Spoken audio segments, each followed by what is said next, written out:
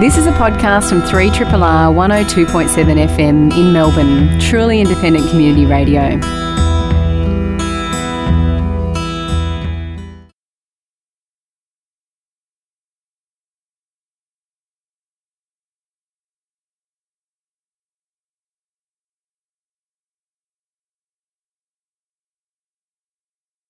Yeah, you know, it's kind of weird when you start analysing a drum beat. And I was asking Matt just before, is that a paradiddle or is that a roll? And the definitive thing was, no, Cam, it's kind of not really anything. It's just a fill. It's just a fill. Yeah. It's just a fill. Don't you hate drummers that fill too much, though? Yes. Just give it some space. It's like the long-winded guitar solos of yore, which are not... They're very out of fashion nowadays, aren't they, guitar solos? And its cousin, the drum solo. Yes. Oh, no. That sound of the 70s where all the other band members would leave the they stage. All go out there and light a joint and just take it easy, find the cafe bar. Ooh, chicken noodle soup. Yes, well, the good thing is there will be no drum solos in this hour because it's 12:02. Welcome to the afternoon. A very, very good afternoon to everyone. My name is Cam Smith. Across from me I'm Matt Stedman. Welcome to the afternoon on Triple R. A bit of a chilly afternoon. It's still very early days for spring, isn't it? Nondescript. Yes, unless you're in Queensland and New South Wales, and bloody hell, my heart goes out to you. With all the fires. Oh, my God. I was watching the news last night and just these terrible nighttime fires and just this terrible orange and red glows and cataclysms around you. And very dry up there, obviously. September, wow. Yeah. Anyway, don't need to bring everybody down. It's fine here in Brunswick. No it is fires indeed that we're aware of. It is indeed, and the good news is around Victoria, certainly in the west and north and central, the dams are looking good. Yep. Gippsland could use a bit more water. And anyway, there's our weather report for that. A big thanks to the scientists who have... Are they gone? No, they're still there. They're hanging. Oh. Yeah. They're debriefing. Dr. Shane is gesticulating and making a very strident point by the looks of it, isn't he? Looks like it. He is. And in our green room, we have our guests. And the great news is our guests are... we missed one of them because it's a bit of a shame. We've got bread, we've got cheese, we've got wine. This is a good show, isn't it? It is a bread, good show. Bread, cheese and wine, I think we have everything covered. It's the fundamentals. We have them. We have Anthony Femnier, who unfortunately... one of his staff rang with some sort of excuses to the fact they're not there. Yes. Can't come in today. This is always what... See, those of you who work in hospitality understand these challenges, that your day can be rearranged on a moment's notice. Yes. Because the dishwasher or something is vomiting all night. Finger in the dike. Yes. Yes, to stop everything all coming in. Anthony is at Paran Market, Baker and Munger, makes maybe one of the best toasties in the whole place. You were saying in the car maybe we should get him and Darren Purchase to do a toasty off. A toast off. Toast battle to the death. To the death. And then release the Kraken at the end. So Anthony, will talk to him from the market. And then we have Mike Russell from Baker Blue. Baker Blue with his wife Mia. Yep. Creators of beautiful dark crusted sourdough loaves, baguettes and bagels. Have an incredible who's who of wholesale customers, including Attica, Builders Arms, Cutler & Co., Ronaldo Di Stasio. Yes. And the Carlton Wine Room, and there's probably more. So we're going to talk to him about his thoughts on bread. He's brought some bread in too. And you're right about the dark crust. Oh, it's almost... razor's edge stuff. It's kind of like crocodilian. Like when you sort of run your finger along it, it's got a hard crust. It's good. Yeah, good thing it doesn't bite like a crocodile. Yeah. Incredible bread. So we're going to talk about that. And, it just sort of goes to after bread, you need wine. Yep. And we are delighted to see Gary Mills. And if you haven't heard of Gary Mills before... Mm-hmm. He has a label called Jamshed Wines or Jamshed Wines, and it's not about the jam shed. It's not like these huge fruit, No. Big things you could rest a jam spoon in. It refers to an old Persian king, but we might talk a little bit about that as to what the legend is regarding that a little bit later on. How does that sound? Sounds good. Sounds good? Sounds excellent. All right, well, thanks. Yeah, I'm Hey. excited.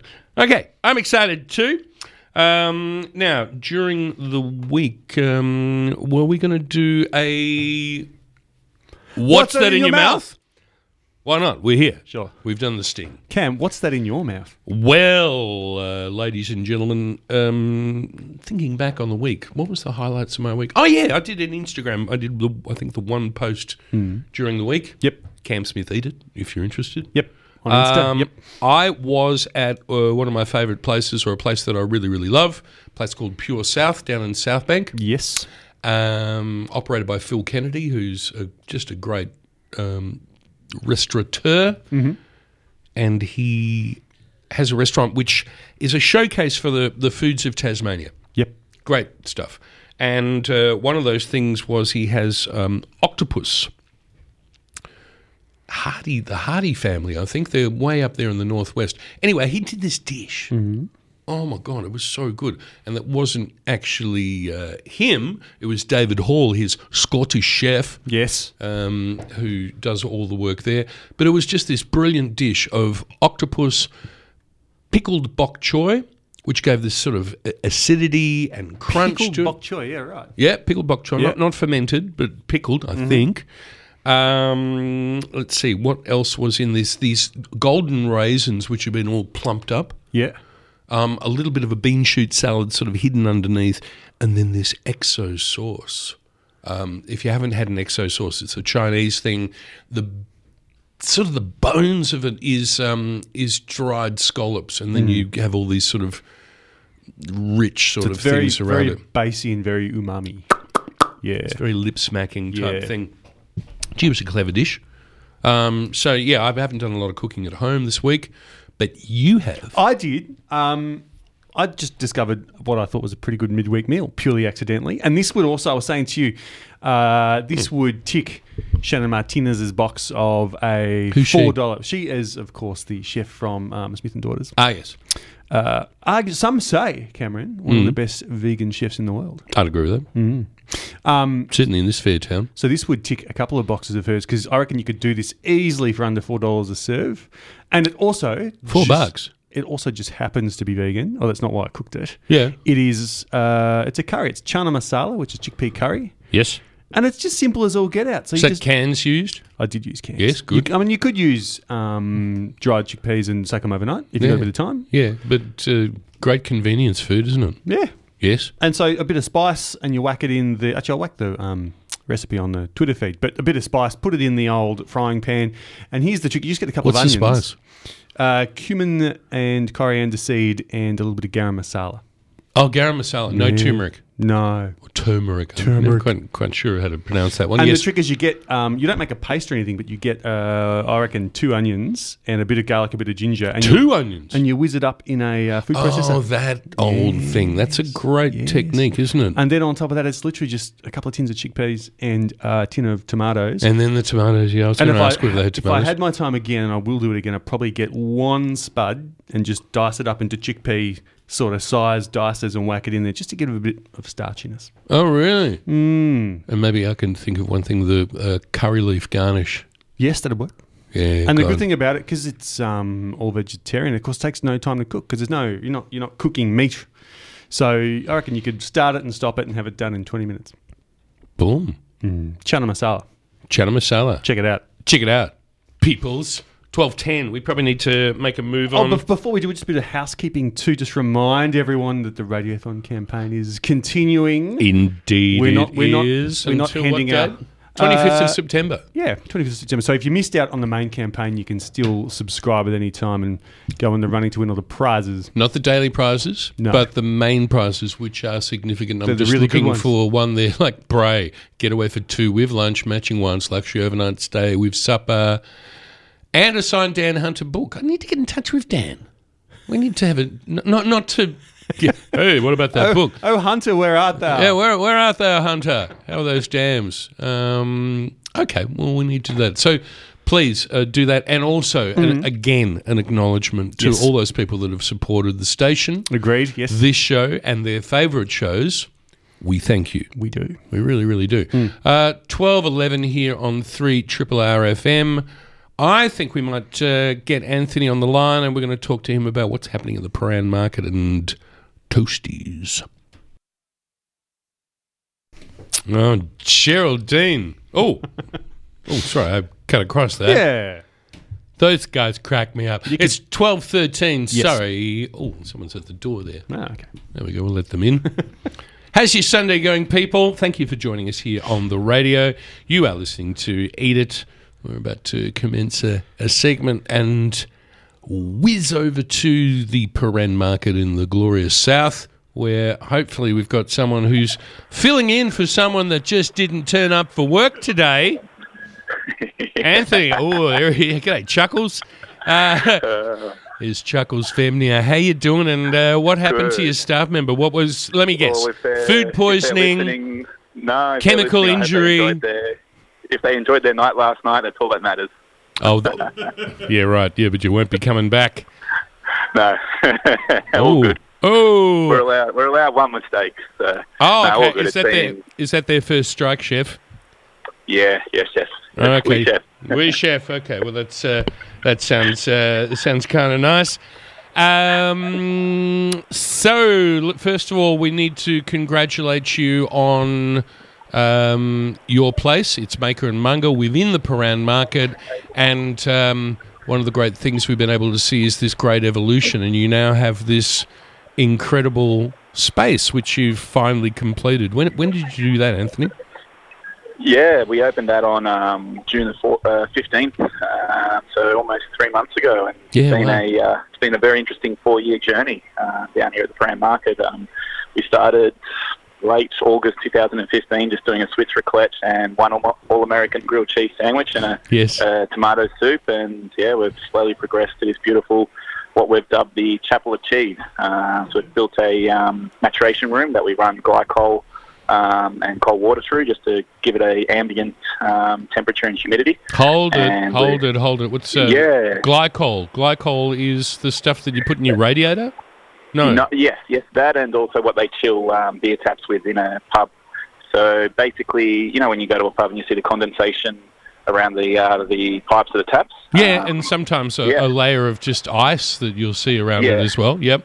Yeah, so we use that same system to chill a room, so that condensation gives relative humidity as well as temperature. So we've got this beautiful ambient nature of about 10 degrees and 90% relative humidity, and that's perfect for amazing microflora to grow on cheeses. So we've just started with Jack from Stone and Crow up there in Yarra Valley, maturing a wash rind from him.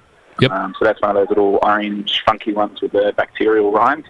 We got that at a couple of days old, so what we call a green cheese. Yep. And we've matured that for 8 weeks, just constantly washing it in this environment, which attracts all these beautiful brevy linens. And it's amazing. It's got this incredible funky aroma and really meaty flavour. And we've also taken a raw milk cheese from Cora Dairy up there in Robinson of New South Wales. So it's their ode to Osaurati, which is a semi-hard sheep's milk cheese from the Basque region. Yep. So he brought that down when he was here for Mould Festival, and that was 1 week old, and we're growing that until December, so it'll be ready for Christmas. So you've got all your little children there, and that's basically it. We've got babies everywhere now in the maturation room. So and also there was something that I sort of we live our lives vicariously through social media, and this is an incredible thing of this age that we're in. And I remember just feeling for you so much, and being.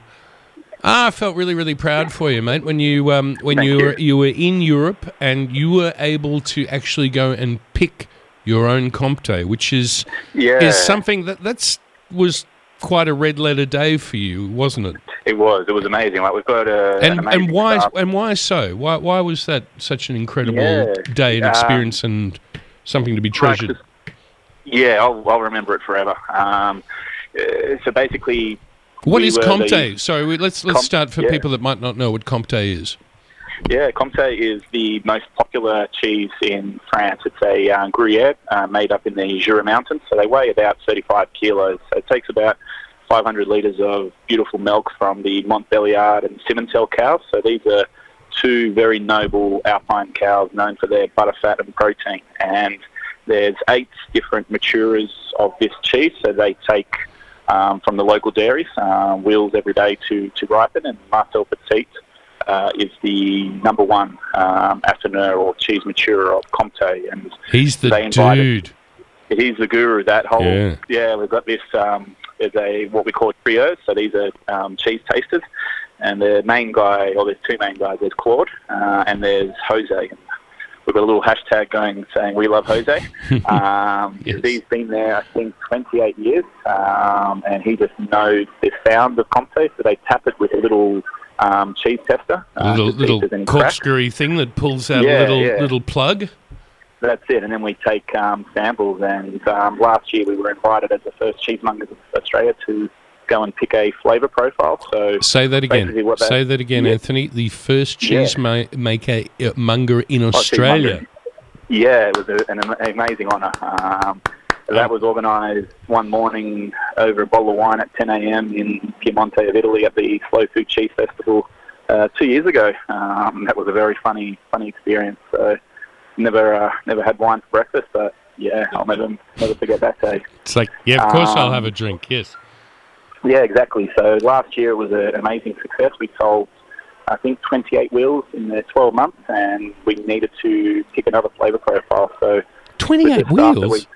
Yeah, it was amazing. Jesus, Jesus Christ. Yeah. That's insane. Well, this year we've been allocated 48 wheels, so roughly 4 a month, and we're the biggest seller of Comte in Australia, and we only do it retail from our little humble shop here at the market. So It's an amazing testament to our staff and to our customers who love this cheese. And basically, when you pick a flavour profile, you don't care about age. It's all about your the texture and the flavours on the tongue. So the particular wheel that we've picked, it's quite fruity, so very sort of floral as well. There's hints of just mild sort of cashews and honey, but it's all about that sort of fruitiness on the mid palate and zero bitterness. So the trio, Jose, it's his job for the next year to keep picking wheels of cheese based upon this flavour. So they could be from 3 or 4 different fruitières, which are the cheese makers who send their cheese to Comte. But that's his skill set, is knowing what flavour profile we want, and then making sure after 6 weeks in the water, coming over here, that it still has that same flavour by the time it lands into our counter. So I love it. It's an incredible opportunity for us and for Australians too to know about cheese rather than age. Because you could say he's your cheese wingman. Yeah, he's our cheese guru. Yeah, cheese guru over there. Now, another thing is, I think you're doing a new toasty for spring. Have you announced what that is yet? Yeah. So spring we've toasty. got a very friendly neighbour here, Damien Pike, who's got an order of Australia in mushrooms. He's been here forever, and he's the mushroom guru. We get to hear him on the show every now and then, and please say a big g'day to Damien for me. I will. He's got amazing morels at the moment, so they only last for 2 weeks this season. So if anybody loves morels, come down and snap them up with some butter. But yeah, we've launched a new toasty for spring. So we've got roasted potatoes and Swiss brown mushrooms with a little bit of thyme, and then we put that together with taleggio from the north of Italy, which is that beautiful wash rind that goes so good with on top of pizzas. Yeah. A little bit of Comte, and then we finish it off with roasted thyme on top. And it's just this beautiful, it just screams spring. Spring mushrooms. So. This is great because all the people that have been listening, their mouths are now flooded with saliva.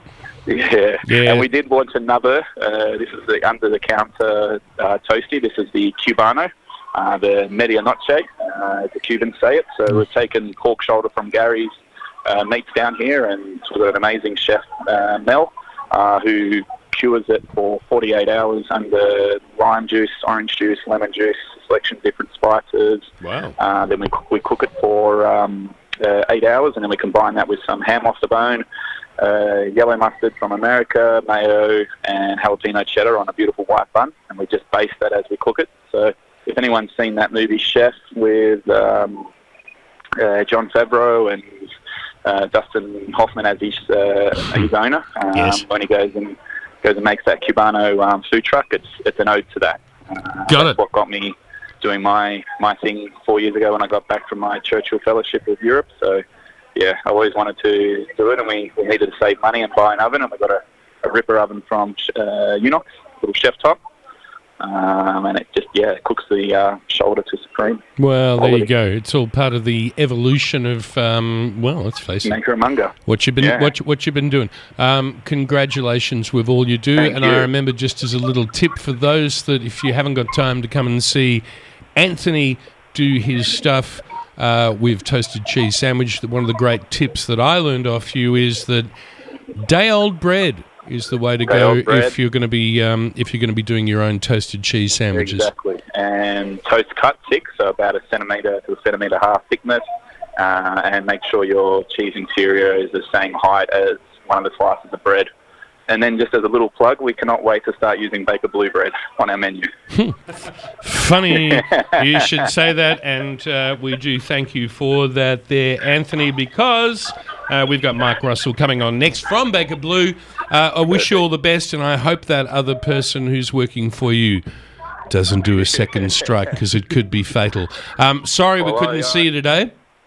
That's all right. I really apologise for that. It's just been a manic day. I'd take a photo and put it live on air because the tables are full. We've got 48 people sitting down in a line of about 15 enjoying the toasties. So we're really blessed to be down here at the moment. Oh, well, you just keep turning those things around. Thank you, Anthony. Next time we'll see you in person, 12:24 here on 3RRR FM. We're going to be speaking with Mark Russell, purveyor of Baker Blue bread.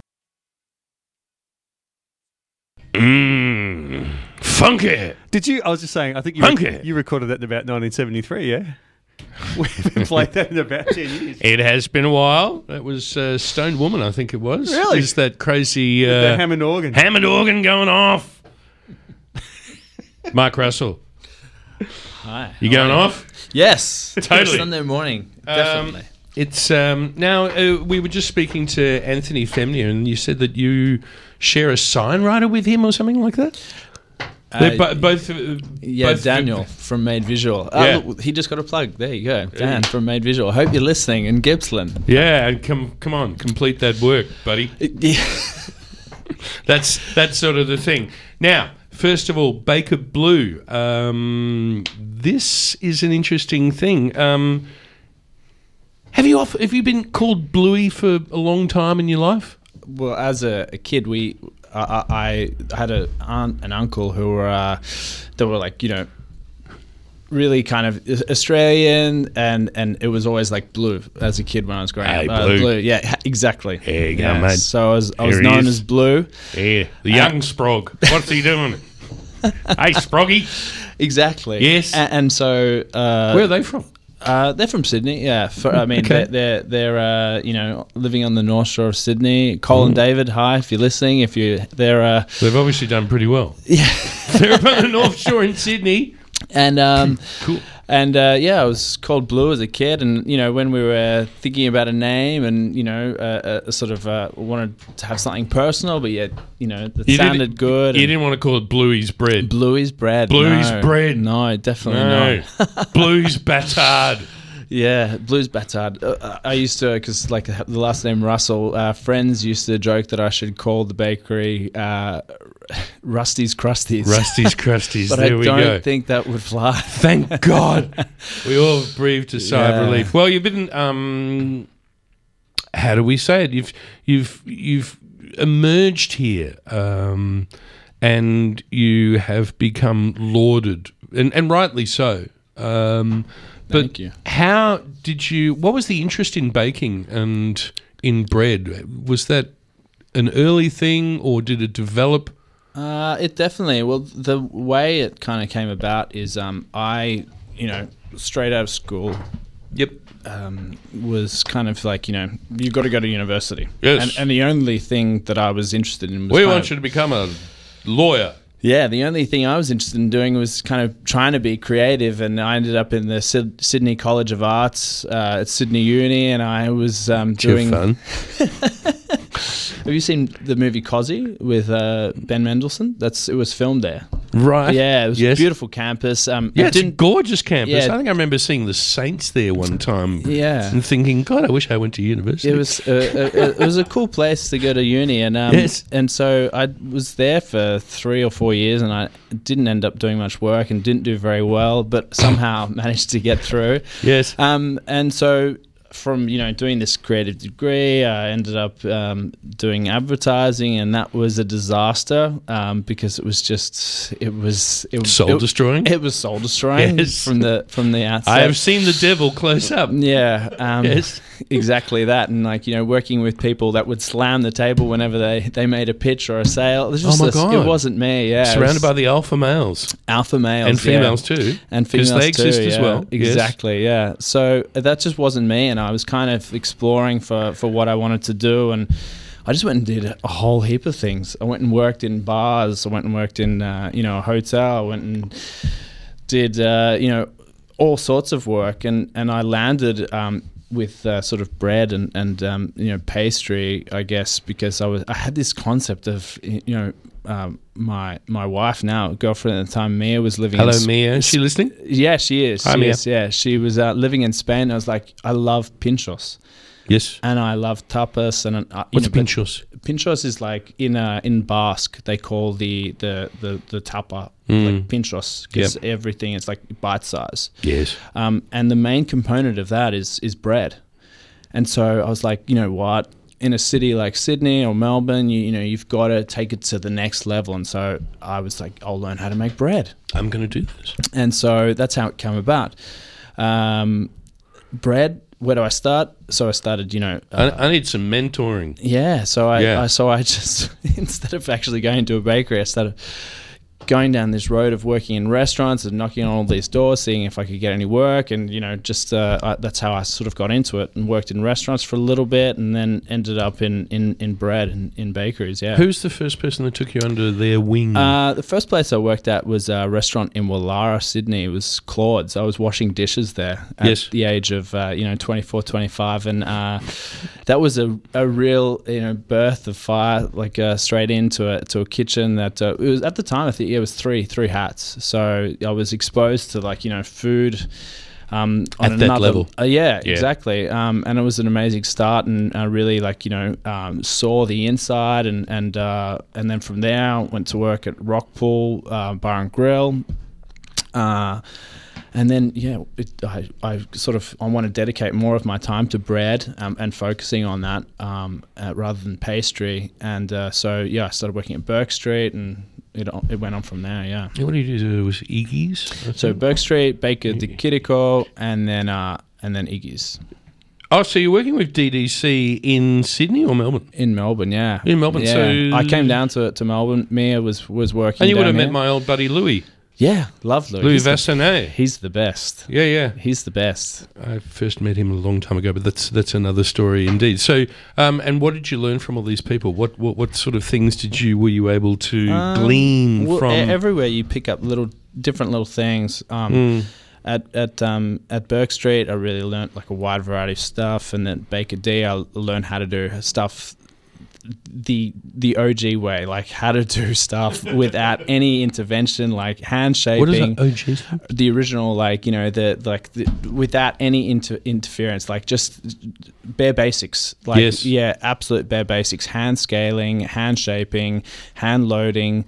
Doing straight dough. So basically, I would go in there and mix, and the whole shift, the cycle would be finished. All the product would be baked in the one shift. So if you go to a typical French bakery, the mix comes in, mixes all the doughs, they rest the doughs, they shape, they bake, and so everything's done in the one cycle. And so and you're working at night, so you have the absolute. You become implicit on everything, you understand the whole process. It's an amazing way to learn. It's one of the you are witness to it, and you start to really understand it, and it becomes imbued within you. Yeah, Would that exactly. be a good way to put it? Daniel Kiriko gave baking in Australia. You speak to a lot of bakers, Sonoma and Sydney. You speak to bakers down in Tassie. Daniel gave so much to baking in Australia. He really, it's the craft, and he imparted so much knowledge to so many different people. And then he's been doing it for a long time now. Like he's 2001, really, he's the godfather. He's the godfather. He's the godfather of the new bread. I mean, there were people that are still doing their interesting things. So we were talking about Firebrand Bakery. When Dave was around, God bless your soul, Dave. We interviewed him a while ago, but the kids have taken it on. But he was the one that, I don't know, seemed to change the general market's perception about what great bread can be. Now, your bread has evolved into this incredible product, and I would say the one thing that I've noticed about it is the fact that you really ride that razor's edge, because your crusts are so dark. It's a fine line. But that's something for those that are listening to think about. And g'day, how you going out there? But, it's sort of like when you cook toast, Matt. Thanks. It's like, when you cook toast, you get to that stage where it's warming up, it's getting to that thing. It's going there, yeah. And then you start to get the colour, the caramelization is happening with the toaster, but you've only got, like, if you're looking for the total time of your cooking toast, say it's 100%, it's that 95% where it's going... It's the tail end. That brown, isn't it? It's all happening so fast.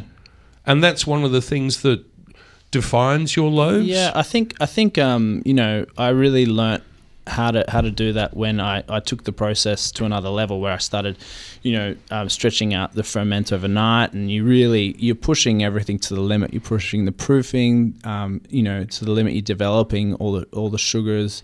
And then the next day when you're going to bake, baking at we bake at a really, really high temperature, and maybe a little bit shorter than other bakeries. Can you tell us what the temperature is? So we bake, a lot of bakeries we bake around 250, 260 centigrade, and we go like up to 290, 300. Whoa. So we bake really hot and fast and short. Like we have 2 kilo loaves, which we bake maybe a little bit longer, but we bake really hot and short. So you get like a really... like a crunchy, dark crust, but a beautiful, like moist interior. So you're not drying the loaf out. Yeah. So, maybe our loaves look darker, but they maybe keep it a little bit longer. And when you really, slice into it, it's got a great crust. It has so much texture and character and all those sort of things you're looking for when you think about a loaf of bread. When I worked with Igor at Iggy's, he really, imparted so much knowledge about, how to use equipment, how to achieve those results, making it a better loaf of bread, but also making it, in the meantime, making it easier for the person who's making the product, So, that's a big thing that I took on board there. But yeah, the color is really hard to achieve because it's a fine line. You walk, you walk all the time, and with this new setup, this new bakery that we've just opened up, whole new oven again. So minimum intervention. That was one of the things, because I was lucky enough to have you show me around, and thank you for that. And I got to witness this giant oven and all this stuff. But that was one thing that you said on more than one occasion. We hardly handle it. It's minimal intervention so that the product can speak for itself. Yeah, and so we do that with like like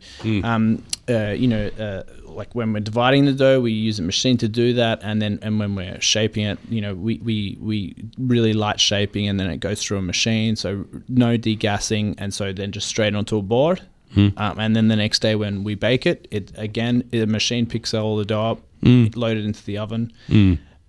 And this is the thing that is quite different, because this allows you to come in and start your shift rather than at 1 o'clock in the morning and go, oh my God, where's my life gone? That you can get up still pretty early, but start shift around about 5 o'clock. 5 o'clock, yeah. 5 o'clock we start, and usually on a really busy day, everyone's done by 2. Yeah, wow. Yeah, so pretty nice hours, yeah. And it was interesting. I had a chat to Andrew McConnell, of course, from, he's got lots of places around this town, and Cutler & Co. Gets you bread. And I know Builder's Arms gets you bread because I've seen the loaves there, those big loaves. I've been very lucky. And he was saying to me, it's crazy. We do a bake at Cutler & Co. It's ready at 5:30 for 6 o'clock, and yet I tried this stuff from you, and it's better than what we could produce at Cutler & Co. So we had to go to it. Also, who else is using you? Attica, Ronaldo. You got Stasia, it in, the the man. Yeah. And who knows? Maybe Anthony Femnier from Maker and Munga. He's a great guy. If we can share the work out how to get visiting rights with the sign maker or whatever it is. Congratulations to you, Thank you, Mike. guys. Big g'day to Mia, who's Thank you. looking after the shop this morning. Yeah. Yeah, she is. We need to get in touch with. You're going to hang around for Gary? You got to get out of here? Why not? We've got Gary Mills from Jamshed Wine, and we're going to have a chat to him very, very shortly on 3 Triple RFM. Hey, look out for my glass over there. Sorry, Jimmy. Drink, man.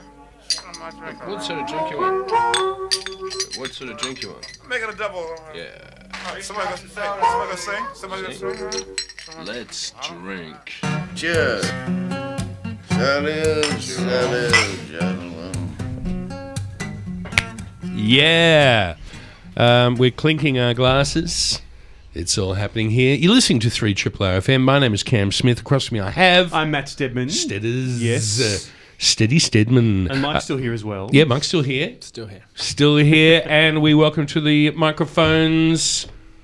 And I got to say, this is a bit remiss of me. I don't think I've had you on either for years or I haven't. And Yeah, you just haven't showed me the love, Cam. I have just That's fresh fine. aired you for decades. Although I Just love you very, ghosted. very much. I know. We've been in touch. Yeah. I'm feeling the love, but you did ghost me. That's fine. I know. No, I it's know. all right. But It's all we've the redress is here now. First to of be all, on. the Thank name you. of your label is? Jamshed Wines.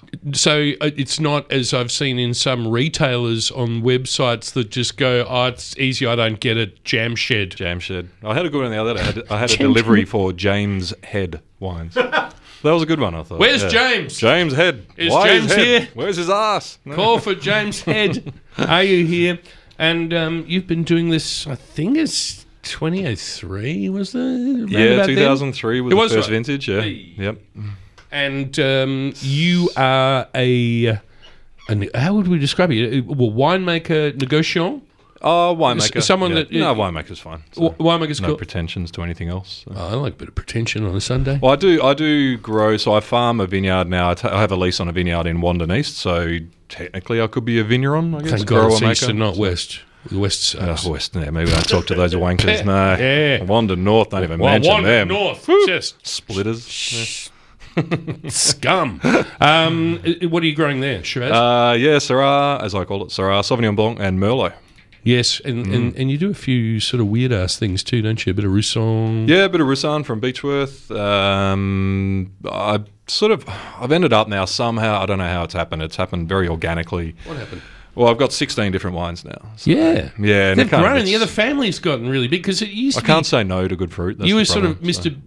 Big Jam Shed Shiraz. Yeah, just jam. Yeah, I mean the focus Not is jammy. on Syrah. They're not Not jammy. jammy. Yeah, No, they're don't- very not jammy. Not the but, face, please. Not Gary. Just, I mean the focus definitely still is on Syrah. Yeah. The highlighting. So my MO is to highlight the beautiful regional terroir differences in Victoria. non-intervention. Minimal big intervention. thing. Yeah. Yeah. I mean I don't subscribe to. I'm trying not to label anything. I try just to make good wine. And the only way I know how to make good wine is by the way that I was taught. I was very fortuitous to be taught by the legend that is Paul Draper at Ridge Vineyards in California. Ooh. Yeah, in the late 90s. So that was, the greatest leg I could ever get in the Yeah. industry. And that he taught me how to make wine, and he taught me in the same way that's now, I guess it's now described as natty. But natty, natural is only the label that's sort of come to be attached over the last sort of handful of years. So to me, it's always just been the way you make wine. And that's how it is. It's become a big thing, hasn't it? Oh, of course, yeah. It's the new black. It's everything. Yeah. It's people just want natty wines. So. It's great. Look, hey, it's bringing. I love the natty movement. For the fact that it brings. They say Brett's cool. Yeah, well, that's the thing. There's a lot more. I would say it's a lot more relaxed, and there's a lot more interest. There's a lot more. It's bringing a lot more people to wine who would never have probably come to wine at their age. You know what I mean? Like it's definitely bringing a younger demographic to wine than was previously happening. Yes. So it's wonderful for that. When did you start drinking wine?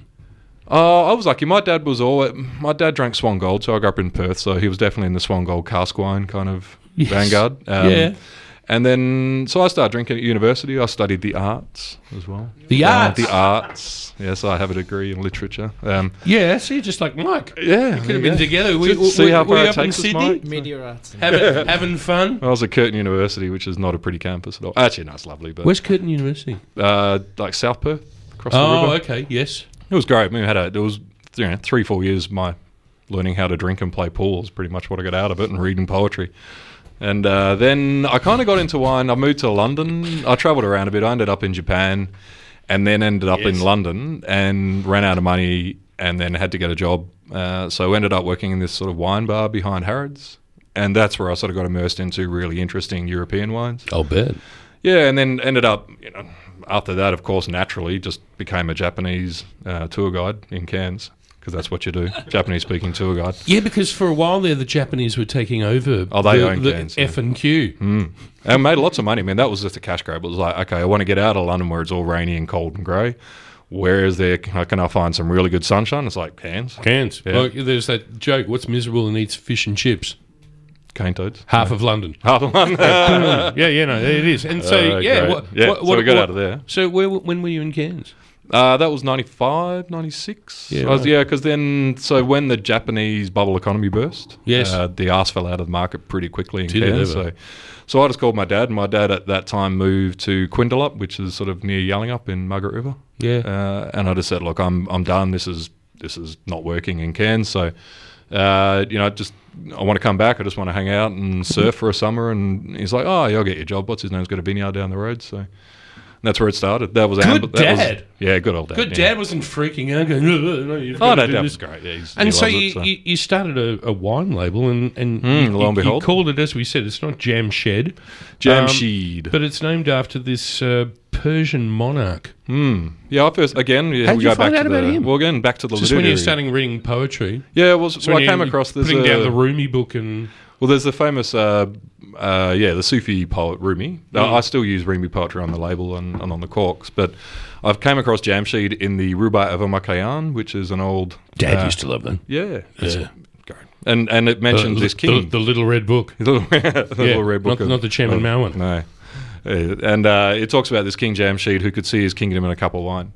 Oh, mate, he lived life to the full, didn't he? He was a party boy. Yeah, he was a party boy. And This is what about this king, Jamshed? So King Jamshed. So there's this great story. Then, further reading, I found this story about King Jamshed who... he was kind of like very much a Noah-like figure. So he lived to a ripe old age. He had a vineyard, and he's immortal. He glowed. He had a harem of 500 women, so he's a very busy man. He had this special cup. What was it? Seven-sided cup that could see into the future. See into the future. He's a mystic. Yeah. He had a throne that could fly. Did he? I didn't know that. Yeah, I had this one. Cool. I want one check of this out. What did I got? He had the magical 7-ring cup, the Jammer Jam. Jammer Jam. Jammer Jam. Forget Snoop Dogg. This is my Jammer Jam, which was filled with the elixir of immortality and allowed him to observe the universe. Wow. Yeah, I don't know about the weird mushrooms that might have been inside there. But anyway, here we go. Well, one day he sat upon a jewel-studded throne, and the divs who served him raised his throne up into the air, and he flew through the sky. His subjects, all the peoples of the world, marvelled and praised him. Dude. They went, dude, that's what they said. That's what they said. So anyway, so this was what you thought you'd name this label. The name sort of came about. I thought it was going to be a very sort of esoteric name that would never be used. At the time, so in 2003, when I started Jamshed, the label, I'd just come back from the States, and there was a lot of what they call critter wines, and it was magpie. What sort of wines? They call it critter wine. So it's an Australian wine that had a mammal or a marsupial or something on the label. Yeah. So, Yellowtail's the perfect example of it. Oh, yeah. So it was all, critter cockatoo, wine. Yeah, okay, cockatoo, koala, da-da-da-da-da. And I was like, Christ, anything but that. Goanna Gamay. Pretty much it. Yeah. Okay. Or the other alternative being the Yarra was you call it, Yarra, Yering, Grange, Gully, Ridge, Creek, Reserve, something. Stuff. Yeah. Which I was never going to do that. And I just thought Jamshed had because I always see, wine, my focus is very local and very regional in Australia, in Victoria, but the scope of wine is also worldwide.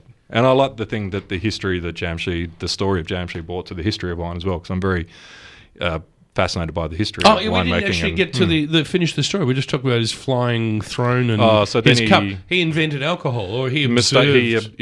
Inadvertently. So he used to. The story goes that he would harvest his grapes over and they were table grapes. Wine hadn't been invented at this point. He'd harvest them, he'd store them in clay amphora or some sort of vessel. Yes, which is all what all the hipsters are coming back to now. Thank you. What goes around comes around.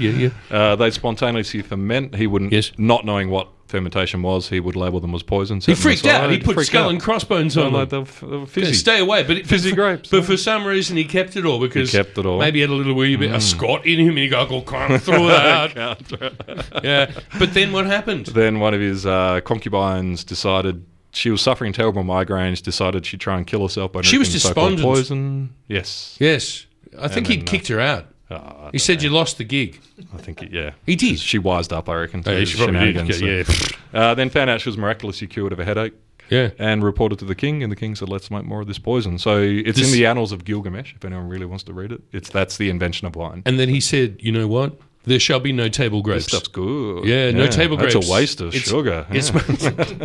Hey, sugar. Yeah. We've got a little bit of time left, but one thing I want to hear is that the address that you have had on your website has been Carlton, but you're moving to Preston. So I'm moving everything to Preston. Yeah, building an urban winery in an industrial state in Preston. Albert Street? Corner of Albert and Dundas Street. So, it's the part of the Great Northern Migration. I've been looking for a site for about 4.5 years. This is an idea I actually had when I came back from California. There's a lot of urban wineries in Northern Cal, Berkeley and especially Portland. And so I sort of started actively looking for this site in 4.5 years. I was looking in Collingwood, I was looking all around, and then Preston. It's very hard. We were talking about the difficulty of finding large warehouse sites that aren't going to be developed in 3 years in Melbourne. So trying to get a long lease. Trying to get a long lease. It ended up, we were saying, it's the first thing I walk in, I'd look at the space and go, okay, first of all, how long's the bloody lease? Yep. Because, I'm investing a lot of money in this. Or do I just walk out? Yeah, exactly. This is an odyssey for me. I've thrown every single dollar I've had at it and other people's as well. And actually, so the idea is it's going to be an urban winery, including pool table, bar. Going to be a dive bar element. You want to have it? Well, I want to. I'm shying away from people's traditional idea of a cellar door where you just stand around with muted jazz music and or stand around the barrels. Yeah, exactly. And talk about strawberry in the northern fields of strawberry. Tell us about the Shiraz there, Gary. Yeah, exactly. Yeah, that kind of thing. So I'm not doing that. I want it to be very much an easygoing, relaxed atmosphere. You can come in, you can have a drink of wine, you can have we'll have beer, we'll have other things on tap. You said you want to have a PlayStation in there. Yeah, I'm going to have a gaming room. So I've already got a pool table, we'll get a ping pong table. Just the kind of building, just a place that I want to hang out. Can I add something? And I just want to add something. If you talk dive bar, one of the things I think you must have in a dive bar is on the side of the edge of the bar where people put their elbows.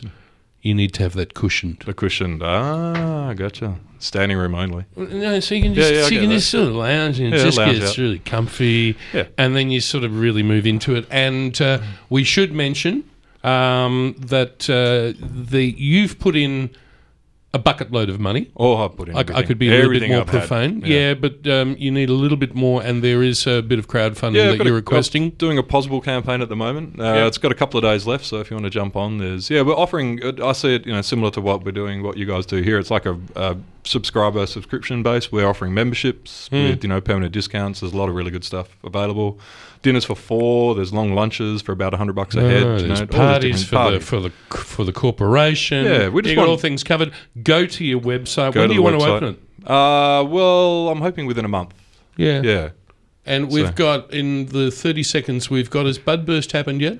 Budburst is happening, north of the valley. North of the Yarra Valley has started. Not in the south, because I'm definitely south. Luckily, we've got a few days' grace. Yes. But northern Yarra, Chum Creek area, northern Dixons Creek, I think they've started. They got leaf. So it's happening. Okay. It's on us, and this week's nice and warm, so get ready. Well, maybe we might get you back when we get the Duncan Butchinen on. Duncan Donuts, Yeah, Duncan Donuts.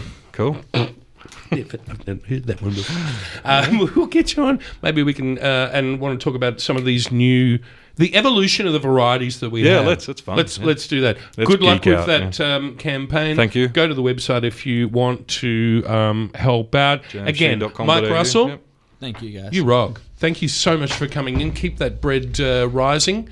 We've got Still Here is on next. Yes, Rachel's in the chair. Waving. There she is. And in guests. Studio One, ready to rock and roll. Guests. Yes. Which is good. It's the afternoon here at 3RRR. Don't leave it. We're over time. We will see you next week. Thank you again, gentlemen. Thank you, Matt. Thank you, Cam. Yeah, bye. This has been a podcast from 3RRR 102.7 FM in Melbourne. Truly independent community radio. Want to hear more? Check out our website at rrr.org.au.